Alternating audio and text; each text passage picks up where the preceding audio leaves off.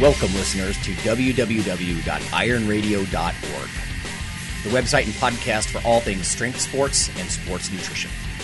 With your hosts, Lonnie Lowery. Remember, Phil is like a gnarled old oak tree held together with scar tissue and bone spurs. Rob Fortney. And I'm telling you, the pain that I would suffer was beyond excruciating. And Phil Stevens. Do it, Rob. You'll kill all those nerves. Thanks for listening. Welcome, ironradio.org listeners. This is Lonnie Lowery. I'm a nutrition and exercise physiology professor, and I'm a former competitive bodybuilder. Denise Burkowski's favorite fan. Jeez. Rob Fortress Fortney here, former editor at Muscle Mag, former competitive bodybuilder, metal aficionado, and strength training titan. This is Phil Stevens. I'm a powerlifter, strength coach, very low-level A-class Highland Games athlete. I run Lift for Hope and Home Strength Guild, amongst other things. Way to cover your ass, Phil. Yeah. Well, I had to because today we have Matt Vincent on, who is, arguably one of the best Highland Games athletes in the world. So, Matt, thanks for joining us. Hey, how are you guys? Good. You were just listening to our before-show antics. It's always great. Yeah, no, that's right. I'm glad I've got at least a vibe of how this is going to go, so I can fit right in. It's that bad. No, it's perfect. Okay, all right. Let's start with a little bit of news. Is that cool with everybody? Yeah. I just got an email today from Mike Nelson, who's a friend of Iron Radio. Strength and muscle sport news. And do you remember when we were talking about the caffeine and carbohydrate mouth rinses and how they could give you an immediate, exercise boost? Here's a follow-up study. It's 2013 paper. It's from Australia. It says, effect of a carbohydrate mouth rinse on simulated, this is cycling performance in this case, commenced in a fed or fasted state. So they're following up on before, saying, well, wait, oftentimes in a real-world environment, people are fed. So whether you just ate a meal 2 hours ago or if you're fasted, will this work? Will this performance boost work either way? And of course, it's weird in its news because it works through some kind of central neural mechanism. That's not enough. They're spitting out this carbohydrate drink or this carb and caffeine drink. They're not even swallowing it. And it has some kind of effect on your nervous system. It makes you immediately better exerciser, apparently. Here it says, it's presently unclear whether the reported ergogenic effect of a carb mouth rinse, I guess this is just carbs this time, is affected by the acute nutritional status. So they did 2 trials. One was 2 hours after a meal. The other was after an overnight fast. And then they had them swish just for 10 seconds in their mouth a 10% maltodextrin, complex carb solution, or a taste-matched placebo. And I'll cut to the chase here. We conclude that a carb mouth rinse improved performance to a greater extent in the fasted state compared to the fed state. However, optimal performance was actually achieved in the fed state that also had the addition of the carbohydrate mouth rinse. So, what's that? I see. So more food is better, so a carb rinse plus food is better than being fasted? Well, better than the carb rinse being fasted, yeah. But, okay. But the weird thing is you're not swallowing it, but anyway. Yeah, well, it keeps you a good Catholic. Okay, there you go. I see some kind of new eating disorder or definitely a new supplement coming out of this. There's going to be the new, Oh, Phil, you're right. I didn't think about that. You're going to see the rinse and swish or rinse and spit supplements come out. Across the gyms all over the country, you'll just have buckets everywhere for... Oh, yeah, and Muscle Tech will put a proprietary blend of freaking camel piss in there or something and say and they'll make it turn blue and look frosty or something for it. And there'll be the performance series and spit your way huge. And then you could sell like a mid-workout rinse as well. Oh, yeah. Next comes the colonic. That's nice. Oh, all right. U-turn. Plugging your subs is the best way to take them. Everyone knows that. Let's get back to the news. I got one more bit here. This is from BBC. They're a good source of science news. It's broccoli slows arthritis, researchers think. It says eating lots of broccoli may slow down and even prevent osteoarthritis, UK researchers believe. This is by Michelle Roberts, I guess, health editor there. A university in East Angelina in the UK did some of this work. It says a broccoli compound, which humans can also get from Brussels sprouts and cabbage, blocked a key destructive enzyme that damages cartilage. They go on to say basically your body takes some of these compounds, they turn it into sulforaphane, and this is in some of those super veg kinds of products already, like the greens products, I think, or some of those sorts of things. And it does appear to protect the joints, it says. Apparently, she said, we're asking patients to eat 100 grams, or about 3.5 ounces, every day for 2 weeks. It's only about a handful. Most people have no problem doing that. She says, I can't imagine it would repair necessarily or reverse existing arthritis, but it might be a way to prevent it. Her team will be looking at proof that the sulforaphane has traveled to where it needs to go in the joint and that it's causing beneficial changes on a cell level. And another 20 knee replacement patients, apparently that's what they're looking at, who have not been on the diet will be used as a comparison group. So, yeah, with all this talk about glucosamine and, I know a lot of lifters, by the time you're advanced or even intermediate a lot of times, or just, in your 30s or 40s, your joints start barking at you. So, yeah, but the problem with Lonnie is he actually thinks his joints are barking at him. That is odd. That would be odd. Yeah. there. I don't know. I've always just taken every study with statistics with a grain of rice. I mean, that's one thing. If you're wanting to prove something, there's always statistic to back you. Yeah. Well, if you cherry pick, yeah, but I suppose over time you're hoping that there's at least like a consensus starts to build up, looking in one direction or another. But I know what you're saying. People get so excited over any one study, but sure. And I'm sure there's a study out there that could also prove that broccoli's bad for your joints. Well, let's hope the ones that say it's good over time build up, and the other ones don't. Yeah, I mean, don't get me wrong. I mean, something like this. I mean, the idea with, I look at that as kind of common sense. Like, green vegetables are better for you if you eat those regularly. Like, things will go well physically. That makes sense. That's what I've been taught since I was 3. Right. Yeah. For sure. Well, as a group, we're not the kind of guys who are going to get super giddy over a single study, like you're saying with some of that. No, we're not jaded and terrible. So. Yeah. Anyway, that's all I got. It's certainly not bad news because last several years, as Lonnie knows, I've tried to up my vegetable intake, and I eat quite a lot of raw broccoli. So. Well, there you go. Maybe it'll slow down. And I don't enjoy it. So. I gave up fiber in 2008, and since then, Phil's patented meat cleanse. Since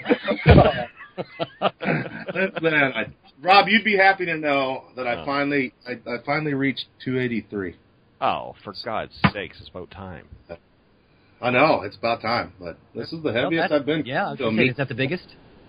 Yeah, that's the biggest train to me. So the last meet I weighed in at like 262. So what's very strange today? I jumped on a digital scale today, and you know what it said? 283. Yeah, look at you. That's good stuff. So what was your news, Rob? Ow.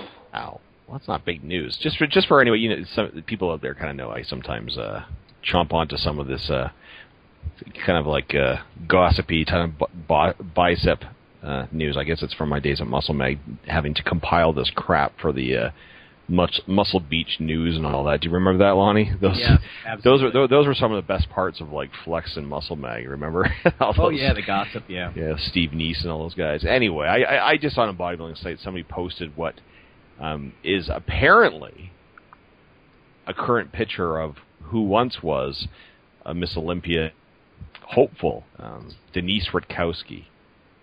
For any of you who were around the bodybuilding scene in the kind of the early 90s, mid-90s, she was kind of a big deal, and she was believed to be maybe the heir to the Miss Olympia throne. And quite honestly, she kind of, for what they were rewarding at that time, she certainly had the goods.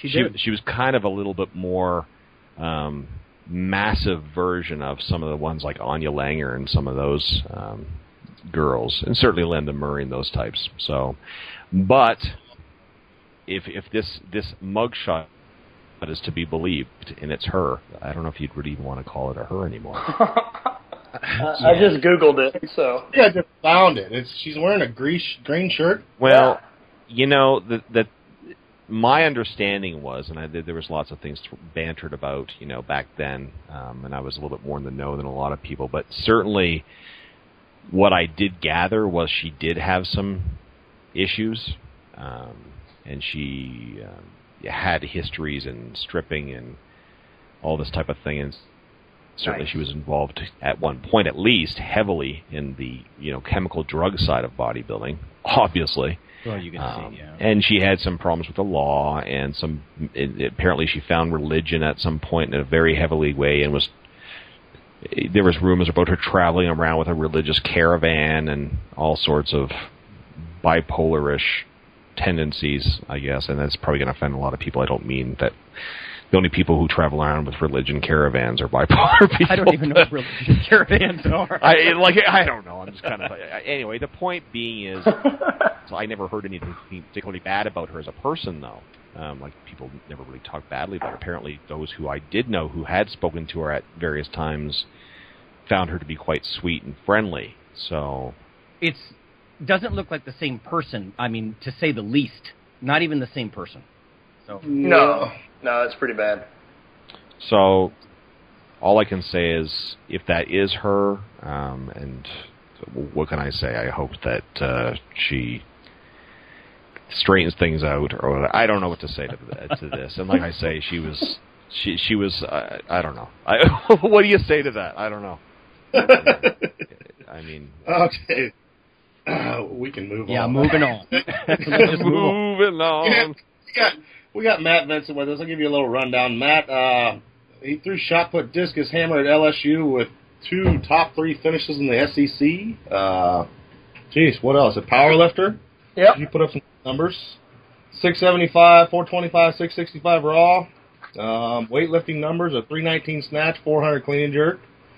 And you've now won, 3 amateur world championships in Highland Games and 1 professional? I think so. I think that dials in right across the board of my mediocrity. No, I'd say that, that's pretty damn athletic in a lot of things, in my opinion. Yeah, I'm not impressed. So there you go. That was sarcasm, by the way. No, you're definitely Iron Radio approved, for sure. I'm glad to hear that. How did you get started in athletics in the first place? Was it high school track and field? Yeah. That's about the first time I guess things really got taken seriously would have been high school football, and then moving into high school track and field. Kind of followed behind my brother, and we played sports growing up the whole way. My brother played football in high school and did a little track, and so I always found interest in the shot put, and then was okay at it. So I followed with that and made my way to LSU and threw a bit there. And then from there, where'd you go next? After college, is that when you got into powerlifting, or? After college, I took a hiatus from everything and did very little in the ways of in the gym. I was tired. I was I had a rough go with a coach I didn't particularly get along with in college for whatever reason, and then by the time I got out, really didn't give much of a shit for it. And I have to say, after I finished that, I opened a bicycle shop, and I got into cycling for a couple years, believe it or not, whether it was BMX stuff or mountain biking or road bike or whatever it was. So I did that for a couple years and realized that I wasn't making any money, and neither was my partner. And so we went our separate ways, and I went and found a different job and eventually made my way back into the gym and followed my brother again into strongman. He was training that way, and we'd actually found a guy here in Baton Rouge, Mark Cummings, who had some equipment, and so we met up with him one Saturday and did it, and he had a contest coming up, and so we went and competed in it. And so I did strongman for probably 2, maybe 3 years, and that was really my I guess baptism back into the strength game. And then from there, you went to the powerlifting? Yeah, after that, after strongman, I got into powerlifting. I kind of dabbled in powerlifting a bit while I was doing strongman, just looking at different training stuff. As much as I was traveling around for work at the time, I was, trying to train different places on the road. And so decided to power lift, so I power lifted here in Baton Rouge. I found out that one of the guys I did track with was powerlifting, so I met up with him, and he was actually training with a group out at Gary Frank's house. And I trained with him for 2 years and did a handful of APF meets and did some full geared stuff, and learned a real different form of training than I guess I had prior with track and field or the strongman stuff, kind of finding my own route. And from there was a Highland game in Jackson, Louisiana. My brother and I both went and did it, had a good time, and that's pretty much what I've done since. That's crazy. You're aside from throwing collegiately and whatnot, because I didn't do shit in high school and college, but the strongman into powerlifting and then Highland Games is exactly the route I took too. But I just didn't excel in the Highland Games as much as you, but I didn't also concentrate on it. Well, I wasn't very good at powerlifting or strongman, so that I guess that works out. Yeah. So yeah, exactly. 6 foot and under 300 pounds did not lead me to being real good at either. Yeah, it's well, hell, 6 foot in Highland Games isn't. No, I'm definitely one of the smallest of the pro group, but luckily I found a sport that will benefit technique far more over just brute strength. Yeah, exactly. That's on my way in that way. That's probably where you're lucky compared to me. You coming in with that shot put background and discus and everything had to help a ton. Huh? Yeah, adding a couple 100,000 reps under your belt as far as knowing how to generate force on a really really sub maximal weight implement. It really has played well to my suits. Not that it can't be learned by guys who did not throw in college, but it sure is a much easier path. Definitely. It's whereas me, I made it. Like I said, I did in 3 months. I made it to A class, but it was all on the ugliest throws possible, just using my strength. Ain't nothing wrong with that. They still made it the same. So, and then now we got. You want to talk about your book a bit? Sure. The first book I wrote was at the end of my amateur career, and my first professional game was at the ISGF Professional Championships in 2011, which I finished second place there. So I kind of documented what my strength plan had been from that point on as a thrower. I realized that there's plenty of literature out there for guys who want to get into powerlifting. I mean, there's a ton of different programming available, and there really wasn't anything available for someone wanting to throw. And what I tried to cover was kind of the basics of what we do as a thrower versus what you do, as a powerlifter. As a thrower, I don't need as much max lifting. I've got to make the decision, and I've got to swallow the pride a little bit, from being a meathead at heart that says, right now my goal is to throw far, not have the biggest squat. Yeah. And those two things don't necessarily equal the other.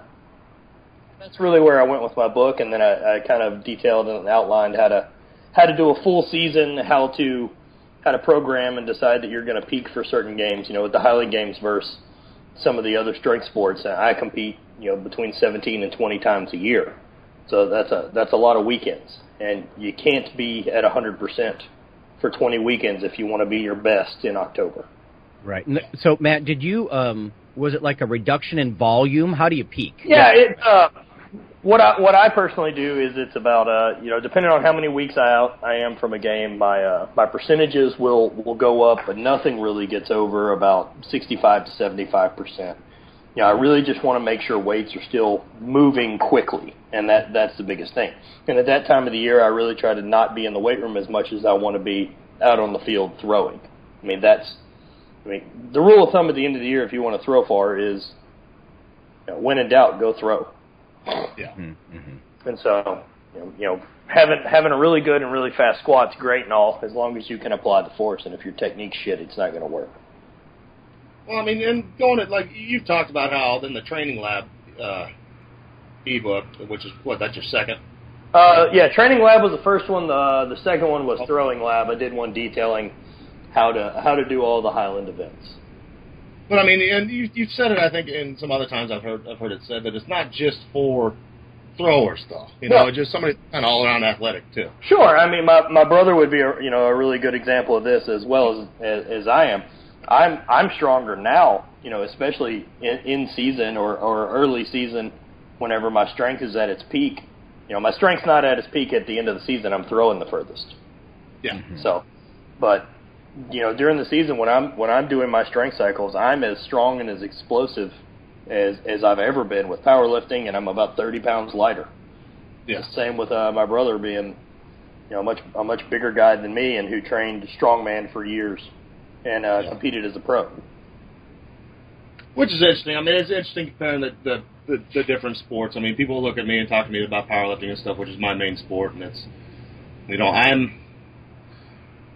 we look our best. We generally look our best and we're our biggest when we're out of season, and then you get close to a meet, and I'm packing in, like I said right now, I got a big bag of Burger King. I'm 7 weeks out of a meet. That sounds awesome. Such sacrifice. I look at the stairs and I belt up to go up them. But the weight's moving fast, the heavy weights are moving quick, and things like that. And it's just interesting seeing the play between the two sports. But I think one thing that you're seeing now that is matching between kind of the coaches that are doing well out there right now is the insistence on not always using heavy weight. Right. Windler, his program, a lot of my program is done with that. I mean, we rarely touch over 80%. Then your stuff, and you've seen a big resurgence in that. Well, I mean, I really think the step away per se from the West Side style where you're going to hit max weights every week. When I trained with Gary Frank and them, I mean, Gary's program was pretty much 52 weeks of geared singles. And so what I really looked at that is if you're training in gear, it's a different ball game than training for raw strength. For just general strength. I mean, learning the gear and learning how to hold your body and squat in those positions, it's a completely different lift than a raw squat or a raw bench. As has been said by people who are willing to state that, because it really is true. Yeah, the biggest problem I ever had with it was that they still called it a squat and a bench. The deadlift is still very similar. That's why guys aren't getting but about 70 pounds out of a suit. Yeah. They're not getting a 50% increase. Yeah. And it's got to be a different form of training. I mean, I did geared. I've got a really flexible back, and I've got a pretty good ability of pushing my gut out nice. So I was able to have a really nice bench whenever I was doing APF. And I mean, I went from never handling about more than 450 raw or 4 1/4 raw to I did 700 in my second or third APF meet in a shirt. Well, if I can state something here, there's a video that's from not too long ago where they had some sort of bench off where they were benching for 315 for reps. Okay. And they invited a bunch of guys on there, and of course, it was being hosted actually by Dave Palumbo. Anyway, and they had a bunch of guys on there. Of course, ultimately the winner was Eric Spotto, who now, of course, now has the all-time raw record at 722. He did 315, I think, 45 times, or something like that. But anyway, my point being is they had a bunch of guys on there who are powerlifters, and anybody who really knows weightlifting can. It is actually true that, like 3 plates, it's reps with 3 plates is not easy necessarily. People who do it, for 3, 4, 5 reps don't realize that, when you start hitting 8, 9, 10 reps with 3 plates, it starts getting very difficult. Yeah. And I mean, 315 is pretty much the gold standard for. Yeah, exactly. And there was a guy on there that a very large individual on there who I think maxed out at 11 reps. Which is certainly not impressive, but he went up and Dave was like interviewing after they would do their performance, and after he was done doing his 11 reps, he came on and said that he was like, well, what's your best one rep? He's like, suited 8, I don't know, he said like 830 or something. Yeah. And I'm thinking, and again, this is not trashing on 11 reps with 315, but. You know what I mean? You think of some guy, your natural tendency is to think, well, some guy who benches 800 pounds plus, 315 should be, hop, skip, and bumping off his chest like freaking like a piston, Right. It's just so maximal. And I've seen it very often. I've seen it very often where you get guys who are, and again, it's one of those things. And I'm not trashing on that performance of 11 reps at all or anything. I'm just making the claim, and I think most people would agree with me that you would just naturally assume some guy who could press 800 pounds would probably be able to do 500 for at least several. Sure, but I'm willing to bet a guy like that, especially someone who's trained powerlifting enough to be an 800-pound bencher in a shirt. This guy probably hasn't done more than 3 reps in a decade. Yeah. So I bet 11 reps with 315. I bet he could do 405 for 11 reps. It's just amount of time that bar was in his hand was the biggest problem. Well, you know what? Exactly. And also the fact that, the bottom part of the bench when you are a shirted presser, it becomes... why they do so many board presses and stuff. It's sure. So much assisted at the bottom that a lot of guys become horrifically strong in the last half of the lift. Mm-hmm. But they lose, and they actually might gain a lot of strength on the top with suited lifting, but they lose so much on the bottom that it almost becomes, negligible that they've gained anything on the top, right? Because I wouldn't say they lose it. There's no one that's going to do lockouts at 800 pounds that can't handle, 500 or 600 pounds at the bottom. No, but true. But you know what? The fact that they're going to use a lot, but they will lose what they probably would have kept with higher weights from the chest if they had never done that. Oh, sure, yeah. The raw lifter is going to be. I think we're saying the same thing anyway. But yeah. So anyway, I like to say, though, the rep thing can't be put down. That's just like that squat off between Platts and freaking half. I was just thinking about that. Yeah, that's a great example. Yeah, it's like you take me against a CrossFitter, and I don't want to do 100 bodyweight squats. I'd rather die. Right. But I'd probably be gassed after 40. And it's just my ass that's going up and down. But, I put 600 pounds on the bar, and I'm going to do a lot better than they did. Yep. It's specificity, once again. Yeah, something that's such a different test for a power lifter that I think it's...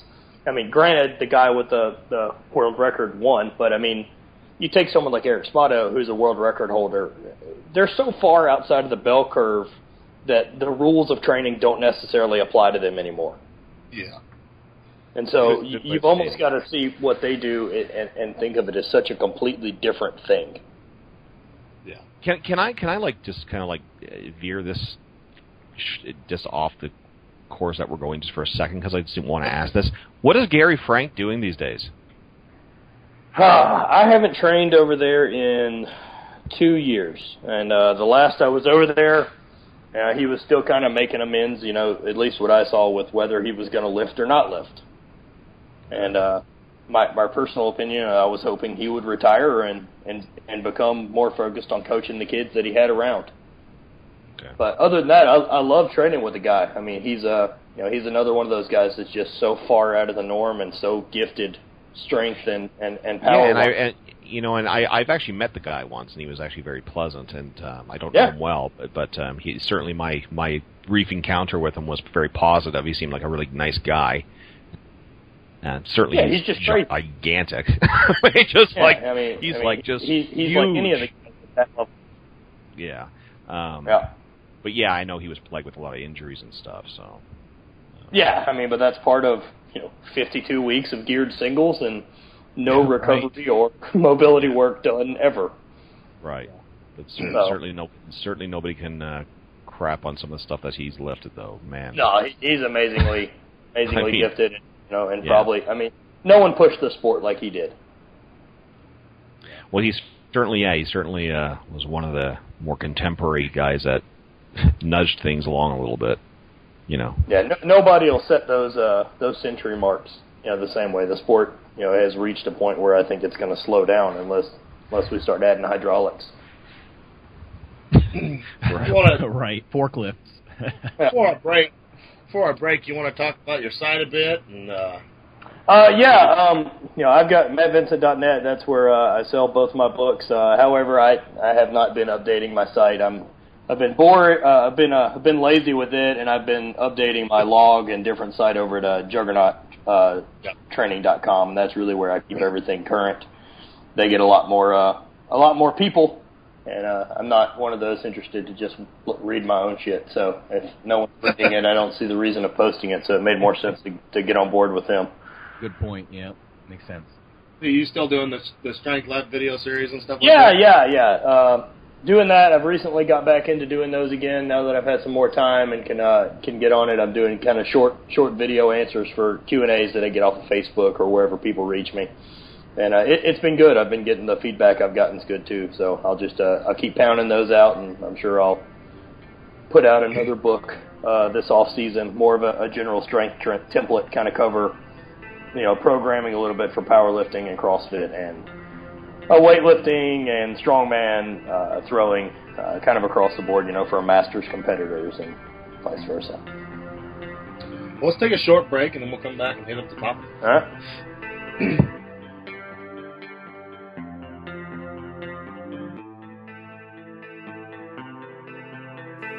Hi, this is Dr. Lonnie Lowry, and on behalf of Phil and Rob, I'd just like to let listeners know that if you love us or you hate us, we'd like you to leave a comment or perhaps vote for us on iTunes. It helps us out quite a bit on the popularity side of things. You can also follow Dr. Lowry, me, on Twitter. It's Lawnman7 on Twitter if you want to do that. We also have a Facebook page, the Iron Radio listeners page. So whether it's leaving a comment or voting for us or following us on Twitter or Facebook, that would be fantastic. Also, occasionally Rob or myself will write an article for another website, and Phil will as well. So lots of ways to interact, follow us in other media, and vote for us and keep things going strong on Iron Radio. Thanks.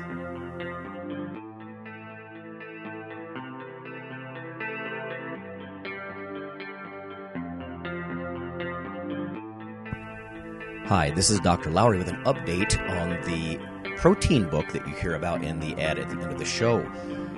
If you simply Google CRC Press and protein, there's a new development. On the right side of the page, you can see ebook, and there's a purchase/rent option. And the cool thing here is if you check that out now, because they have an agreement with VitalBook, you can actually download the ebook for $69 US. So that's 31% off the $99.95 cover price. So that's pretty fantastic. $69, I think that's going to drop it into the affordable range for a lot of people, and you can even rent it. Lower down the page, they have 180-day rentals and 1-year rentals, so you can access the book in electronic format and get some of this juicy information. So, thanks.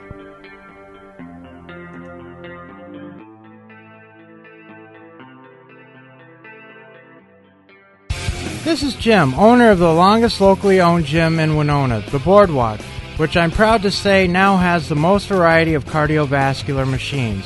Our latest addition, 4 new Lifetime ellipticals, easy on the joints, low impact on the knees, while getting a full body workout at our same unbelievable low prices. Get 1 year less than $17 per month. And want to keep your tan going all summer? Say you heard this ad and get 12 tans for only $29.95. Only at the Boardwalk. With an Alive sound system, we're not just a gym, we're an experience.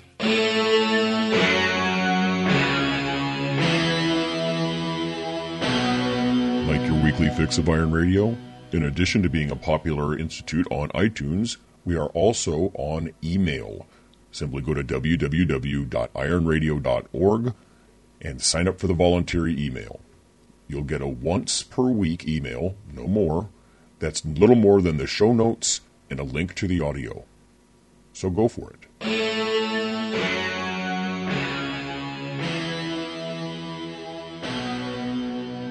Hey everybody, we're back. It's Phil and Lonnie and Matt, and we are talking about the topic of the day, which is travel, performing on the road. I don't know if you guys want to get into like single events or, God forbid, once things are like back to back. I've been in some situations where 2 or 3 weekends in a row and in different states, and I mean, that takes a toll, right? I mean, yeah. No, and that's I think it's a great topic because I know Matt does a lot of it, and just my next month looking at it, I've got, I have to drive up to Omaha this weekend because my federation's throwing a meet, and then the next week I got to go down and pick up Sarah Robles, who's the Olympian. She's coming here for 3 days, so I got to put them up, and then the week after that I go to Austin for 6 days to do seminars. And, and all this while, I'm 6 weeks out from a powerlifting meet where I have to go in and put up the best numbers I've ever done in my life. Yep. So, yeah. It's, interesting stuff. So, Matt, let's hit it off. Let's see how do you handle a lot of that? I guess for those who don't know, my job is I'm an outside sales rep, and I work in the petrochemical industry. Anything more detailed than that gets really boring. So, I've traveled, I guess, for about the last 5 years. I've done it 5 or 6 now, and I average anywhere between being gone for about 15 days a month, 15 or so days a month, and sometimes about 7,500 miles a month in my truck.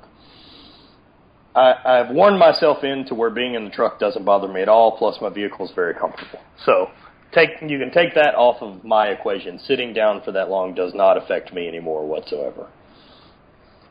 It was tricky at first, and it was really nice because I was competing in strongman when I guess I got into this industry and started competing again. And I wanted to learn how to lift and how to train by people that knew how. I mean, there was a lot of talk at the time, I believe, with Morinde Muscle and your typical forums and things like that. And I just got tired of reading shit, and I wanted to, talk to people in person. And since I was traveling for work, I had the opportunity to do it. And so I'd met a lot of people that I wanted to train with and learned a lot from them. It's amazing what you can get by with an email. Amazing who'll want to train with you with an email and then go in like you don't know what the fuck you're doing. Just take whatever they're willing to give you and train. Yeah. Don't have an ego about it. And it worked out really well for me. I got to train with everyone across the country that I really looked up to. Agreed. No, I think a lot of people don't realize that. And you got it. But you have to do it like you said. You can't come in with a chip on your shoulder and tell them how you're the greatest thing in the world. No. They come train. It's just, Because they don't care. No. Usually you shoot them a line and say, hey, can I stop in and train? And right. 90% of the time I've gotten a yes. Absolutely. I've been lucky and, driving across the country from freaking coast to coast, being able to stop in and meet some great people and learn a ton. But right. Part of with all that, I think what formed a lot of my training ideas and stuff like that was I've always been far more interested in the why than the what, and I never really cared about what anyone was doing rep scheme wise or what they were doing percentage wise. I wanted to know why they thought what they were doing was important, and if it made sense and it was logical, then I was really happy to see if it worked. And so I trained a bunch of different ways and applied what worked for me. If there were guys that say, well, that's just what you do, well, then I pretty much took it as they were full of shit, and I didn't particularly care what their opinion was anymore. Yeah. Actually, that sort of segues to what I was going to ask you was, so you've seen a lot of different, cultures in the different gyms. Like, you're far from home, and they just do things very, very differently, or do you see a lot of similarity? I got lucky enough that I guess I trained with a lot of top-end guys. And the similarities were the one, everyone did things differently. Everybody either bench squatted or deadlifted on different days, and everyone event trained on different days and did different things for their event training. Some were really heavy and some were really light. The only thing that was really consistent across the top group of guys is that they did it every week the same way, and they worked their asses off. Right, yeah. So, that's the biggest lesson I got. Like, I don't care what you're doing. If you want to do, your buddy's arm workout that's really, really hard and do it for 16 weeks really, really hard, it's going to work. Is it going to continue to work for 10 years? Probably not. Yeah. Right, yeah. There's an old quote that says, stop all your bargaining and get with the program. And I think that's kind of what you're saying, yeah. Yeah, flaky people, they pick up on the new whatever's appearing on Friday on their favorite website, and they change their routine almost monthly, Oh, yeah, God forbid you did something for a year.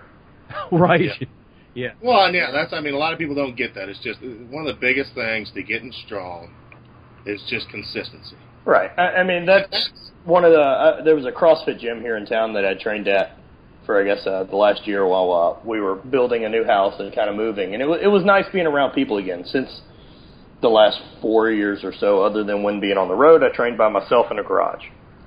And I'm back to doing that again. training at the CrossFit gym was nice. Those everything that I felt about CrossFit was wrong. By the time I got out, the gym that I was at, there really wasn't a bunch of ego, and those kids wanted to learn. And so I was really happy to try to preach philosophy. Granted, I'm not a CrossFitter, I'm not a CrossFit competitor, and nor do I ever pretend to be. So I don't know what exactly they're doing programming-wise. I'm not going to pretend to program for a sport that I've never competed in. I don't have any first-hand knowledge. Now, there's some things that just don't make sense, and that's fine. But the thing I would tell those guys, you'd have a 20-year-old kid say, what do I need to do to get bigger and stronger? What program or what this and that, and the answer is always the same thing. It's work really hard. It's really hard work, underweight, for the next 10 years. Yeah. It's a decade. And over and over again. And that's one of the big things, since we're on the CrossFit thing, the biggest thing, because my job for a while was going CrossFit across the country. And the biggest thing I always heard was I need to get stronger. And it's always the big basic lifts, squat, bench, deadlift, clean or jerk, snatch. It's like, okay, what are you doing for that? Well, every month or so we max our squat. Right. God. Well, we need to try and squat at least once a week. Right. And, I did try to help implement some of that basic programming idea where the guys at the gym I were at were really good. They've got a good Olympic coach there, Matt Bruce, who is like a 7-time world team guy, so he's good with that, and he helps. Yeah. And I kind of gave some of the powerlifting knowledge that I had as far as programming and, the other thing that really always spoke true, I don't remember who the quote originally came from, but Jim informed me of it, I think last time we were together, was, if you want to get stronger at some point, you got to put more fucking weight on the bar. Mm-hmm. And that holds true. And so you can't, no one's getting stronger doing singles. I don't know why anyone thinks that that's the way to do it. Singles are a test. You get stronger from doing, a handful of sets of 3 or 5 at weight that you're going to grind out on your last set. Yeah. It's not a crazy idea. As a powerlifter, if we got strong off singles, we'd just go do a meet every weekend. It's exactly right. So if we can all agree, consistency is the biggest part of the game to get back on track here. How do you handle consistency being on the road half the month? Being on the road half the month, I'm a 3-day-a-week type of guy as far as lifting goes. Luckily, with the Highland Games, my toolbox in my truck can hold all of the implements that I particularly need for throwing. So I can throw anywhere there's grass. Yeah. And I've thrown out of the back of hotel parking lots, and I've thrown, in fields with other guys who compete and throw.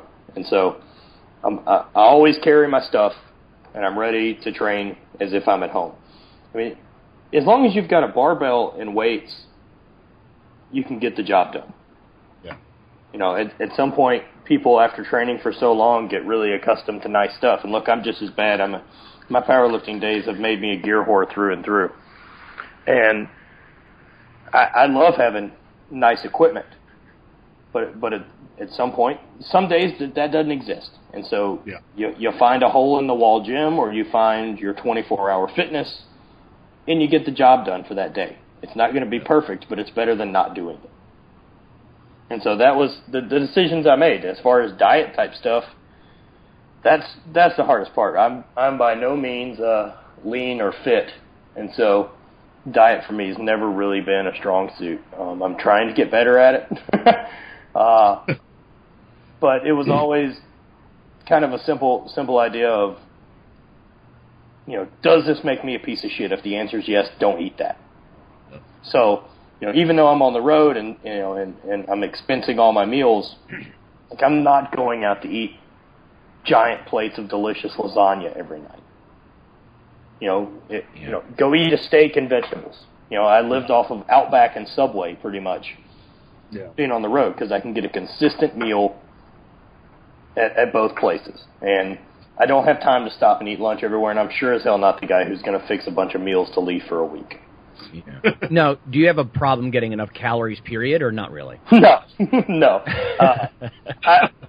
I know that there's guys out there that have the issue of, if they don't stick to their diet plan, or if they were sick for a couple of days and didn't eat, they lose some 15 pounds. My body is completely the other way.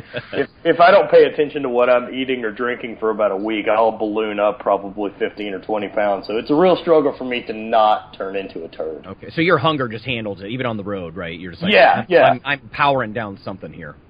Right. Yeah. Okay. Exactly. See, and I'm the opposite. I'm on the opposite of the spectrum. I've been fighting for like 4 years to get up to 280. God, that'd be beautiful. It's ugly around here. Yeah, it's crazy on whatever I can. I can't even imagine how great that must feel to just be like, I really need to get those cheeseburgers in me tonight. See, that's what everybody says, but once you're there, if you put the shoe on the other foot, it's like, I don't want to fucking look at food. Yeah, it could be a chore. I can see that. You know, Phil, I've tried to power myself up, and I'm not big like you guys, but it's hard. If your body doesn't want to gain weight, it's a chore, especially on the road. I can imagine, right? Because I know what you're saying, Matt. You want to keep it clean. Gain weight. Yeah, I mean, you want to keep it as clean as possible. I kind of try to live by simple rules for everything, and keeping it clean. I mean, I like to drink. I like delicious food, and one of the things I like most about traveling is eating delicious food in different places. So I'm not going to skip that out. I'm not trying to have the best abs on stage. That's not what I'm competing for. But that's a good tip, steak and vegetables, that's delicious. You could go to a nice restaurant, It's exactly right. It's exactly right. And you're lucky enough to be in a sport that it's surrounded by good food and beer and scotch. That is true. I had, last week at the World Championships, I drank 2 beers before the last event. Yeah. That's they usually have that huge trough of beer for the competitors. Oh, it's fantastic. Oh, that's beautiful. Completely encouraged.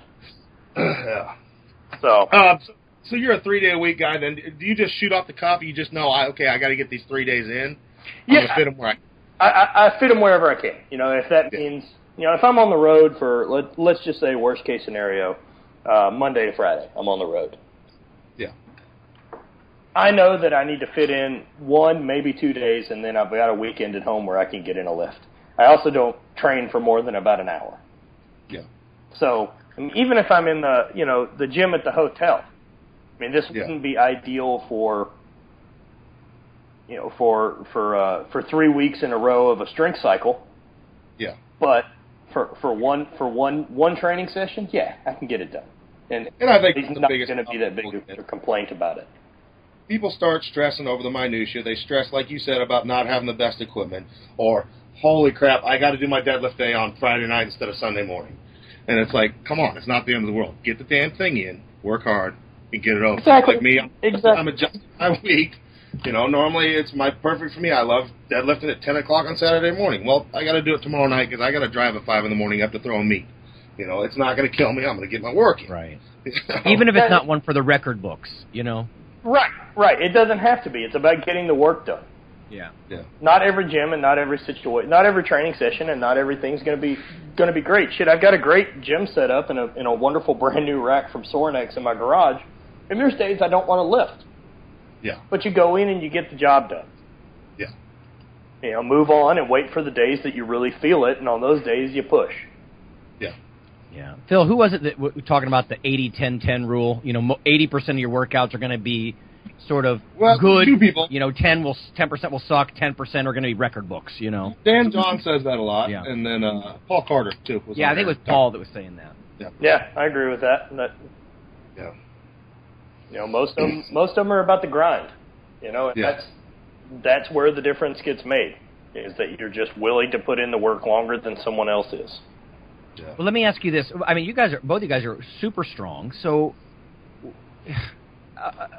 a workout room in a hotel is not going to cut it, right? I mean, do you seek gyms? Do you plan to visit places in advance? Is that what you were saying? I have in the past, yeah. I mean, I pretty much was able to set up shop in a handful of different places, and I got to train, some really, really nice facilities. But with that said, I've also been in places where I didn't have access. And so, I mean, even at, like I said, a 24-hour fitness or Planet Fitness, which is pretty much your worst-case scenario. Right, exactly, right. You put on your headphones and just try to disappear into that place. And you can pack all of your stretch bands really small. Yeah. And, you've got two big, strong, of the heavy stretch bands on a bar. And, if you've got 135 or hell, just a bar, you can get the work done. You can get sore. Mm-hmm. Yeah. And so, you can do that in the, in the hotel gym. Yeah. Now, that's not going to fit with your programming, though, right? I mean, a mesocycle or something, right? Something. Yeah. No, just something. Yeah. Those are some days you just got to get it done. You got to compromise. I mean, I wrote my program for a best case scenario. Yeah. And hopefully I can hit 90% of those, and I'll be pretty good. Right. Yeah. It's one of those life happens things, moments. That's exactly right. And everyone deals with it. Everyone's going to deal with it. Shit, most of my competitors, the guy that I'm battling back and forth with the most, he's got 5 kids under 6 years old. Oh my God. He's dealing with a whole different set of problems than me. Yeah. He needs to win 2 trophies every time he does something. Yeah. Just for family management. Right. I mean, my worst days are because I had to drive, 3 or 4 hours one way to go have lunch with a couple guys and then drive home. It's a real tough day. I'm not fixing to complain over what some other guys have to do for real jobs. Yeah. And that's the truth is everybody from the outside looks at people like you or people like me and people like Windler and blah blah blah. All the professional athletes they have all the time in the world to train and this and that. Well, no. I run 3 businesses and a charity. It's insane around here. Right. 90% of my time, most of my time in the gym is clients, and it's then figuring out when I'm going to fit mine in, be it 5 in the morning or 9 at night. Right. Oh shit! I mean, being around the gym that much too, the last thing you want to do a lot of days is actually touch weight yourself. Yeah. So yeah, I could see that. Exactly. It's just not. There's only a 0.0001% of the population that's making a living off strength sports. Yeah, especially not fringe strength sports. There's like one strong man in America who's making a living, and the rest of us have pretty neat hobbies. Yes, exactly. Right. Yeah. Exactly. And the same thing with Highland Games and powerlifting and this and that. It's just not happening. It's even the top guys. They're just making that commitment and making the sacrifice to get in and punch those sessions. Yeah, none of us are making any money off of competing, any real money that's gonna, that I'm gonna quit my job per se. And there's good and bad for that when it comes to the sport as a whole. You get a bunch of guys who really love what they're doing, I suppose. And holding on the job and everything else is tough, but there's some purity to it, I guess. No, don't get me wrong in what I'm saying. I mean, with Highland Games compared to the other sports, now that I've done all 3, I feel like I have found some really weird loophole in athletics where a guy who really wasn't very talented as a thrower, me, I'm getting to travel around the world and fulfill this desire that I have for travel and experience by doing something else that I really like, which is throwing, which I'm not really good at. People that are really good at throwing do this new thing called the Olympics. And right. I'm not doing that. Yeah. And shit, we get treated better and often make better money than the guys that do it at that level. Yeah.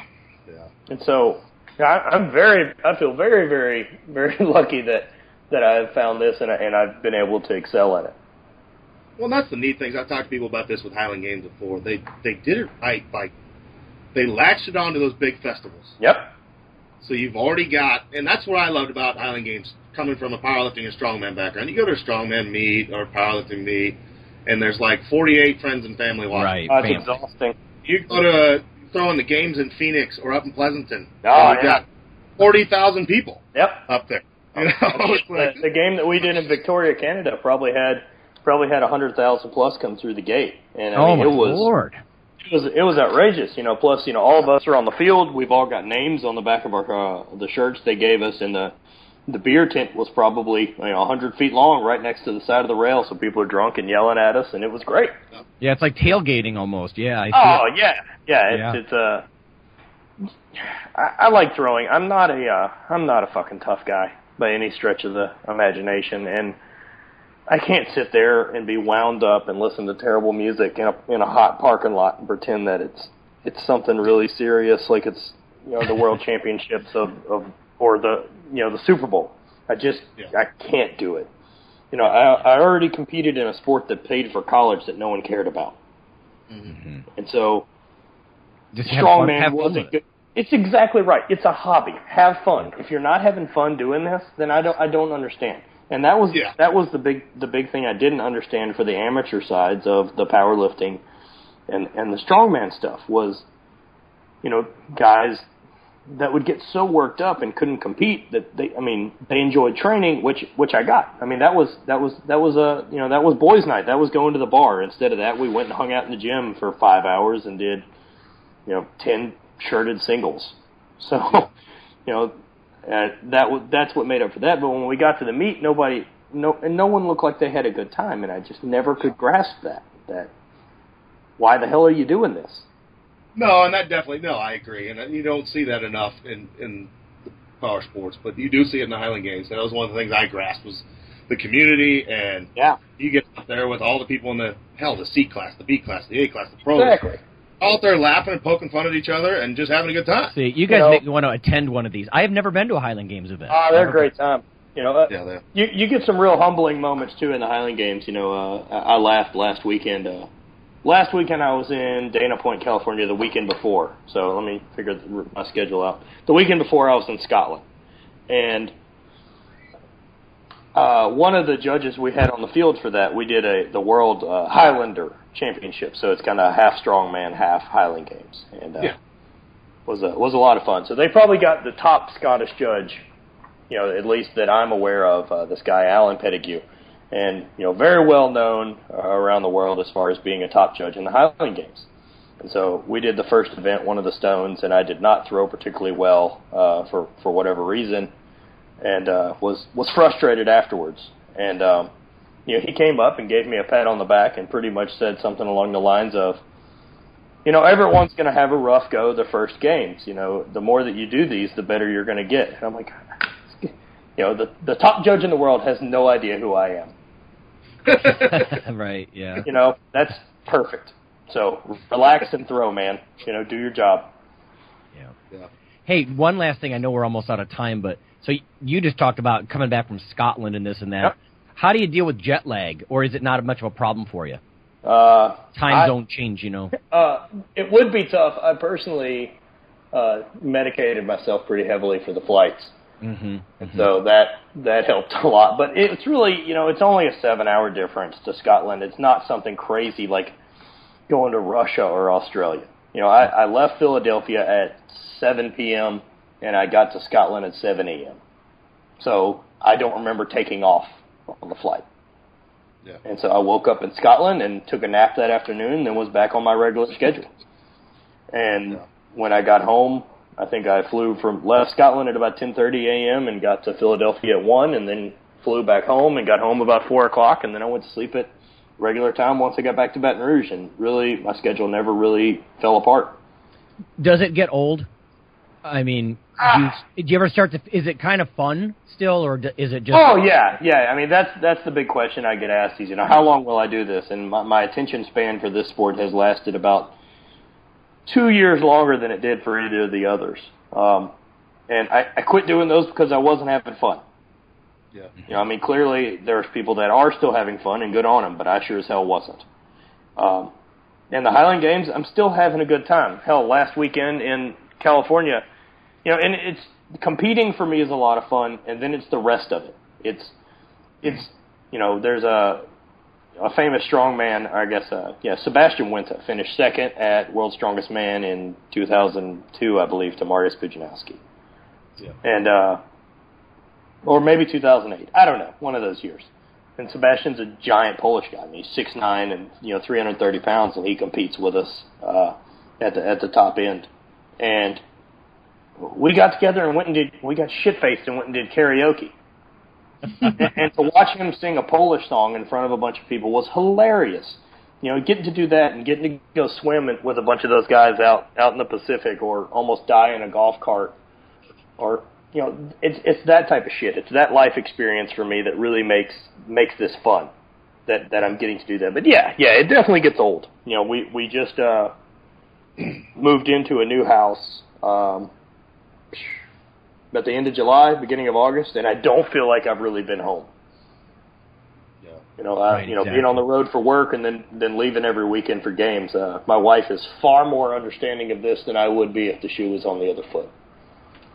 So, but it does pay enough that it gets to do things like, you know, bring her with me to Iceland last year, and you know, she's going out to LA with me in a couple weeks for a get together with the Juggernaut guys, and so she likes traveling as well. And this has pretty much allowed us to both get to do it, you know, once a year to, you know, a pretty good or a couple times a year on major trips on someone else's buck. Sounds almost exactly like the way I've been with universities, like traveling to do research and stuff. Like, you know, in 2 weeks we're going to Spain. You know, my wife's coming along and to go present some data. I'm not saying it's an excuse. Just like you're there for the big event, but you're going to live while you're there too. You don't have to pretend that you're there for the big event. You want to go to Spain, and at some point you'll go do this data thing. Look, I completely get it. You know. Yeah, I just wondered if the travel was still fun for you too. It sounds like it is. No, air travel and travel, like getting places, sucks. I don't particularly like people, and I get anxiety around lots of them. So that part I really hate. But I've always preferred traveling in my truck by myself. But yeah, that part of it, airports and where I'm at, and a new hotel room, and not sleeping well, and that all sucks. But, you know, that's a sacrifice I make for getting to travel around the world and have someone pay me to throw stuff. Right. You know, like I said, first world problems. That's right. Sounds good. Well, I think we'll call it there. We're right at an hour. So. All right, right on. It was a good time. Thanks for joining us. Awesome. I'm going to go take my wife to eat before I leave for California again tomorrow. There you go. You're going to Pleasanton? Going out to Pleasanton. Are you making it out for that one? No, we just moved from up there. I lived up there until 2 years ago. So pretty excited. I think Jesse Burdick and Mark Bell are supposed to come out and come hang out. So be good. Yeah, I used to train in Jesse's gym up there. Oh, right on. Jesse's a good dude. Yeah, he is. Real good dude. So that'll work. We'll have fun and good luck. Hey, fun game, guys, man. I enjoyed it. Thanks a lot. Yep. All right. Catch you later. Bye.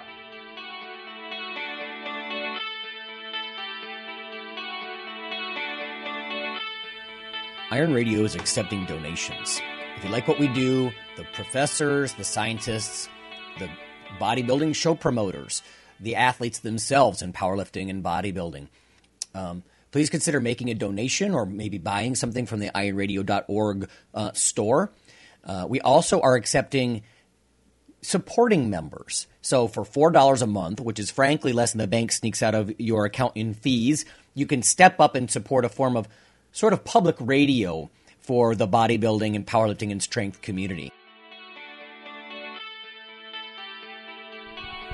Hey, IronRadio.org listeners, this is Lonnie Lowry, and I'm just bringing you a sneak peek only for Iron Radio listeners at this point. If you Google CRC Press, Lowry, L-O-W-E-R-Y, and protein, you can be some of the first people on the planet to see this book. It's specifically for strength athletes.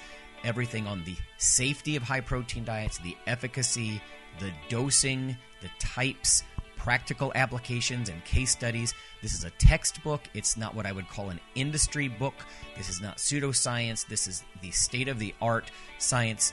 And if someone wants to critique you on your extra protein intake, this will be something you can hold up and say, this is what the literature says about stressed kidneys, or bone loss, or gout, or dehydration, or increased muscle mass over time, or leanness, or what types are best.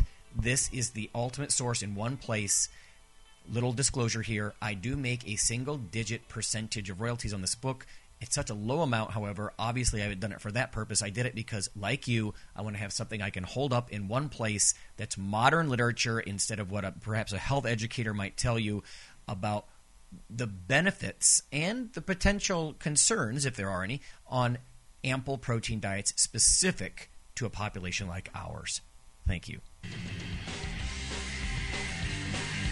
The Iron Radio podcast and all of the audio on ironradio.org is for informational purposes only. If you're interested in starting a diet or exercise program, it's important to check with your physician. Also seek the help of registered dietitians, athletic trainers, and qualified exercise physiologists in order to make the progress that you need.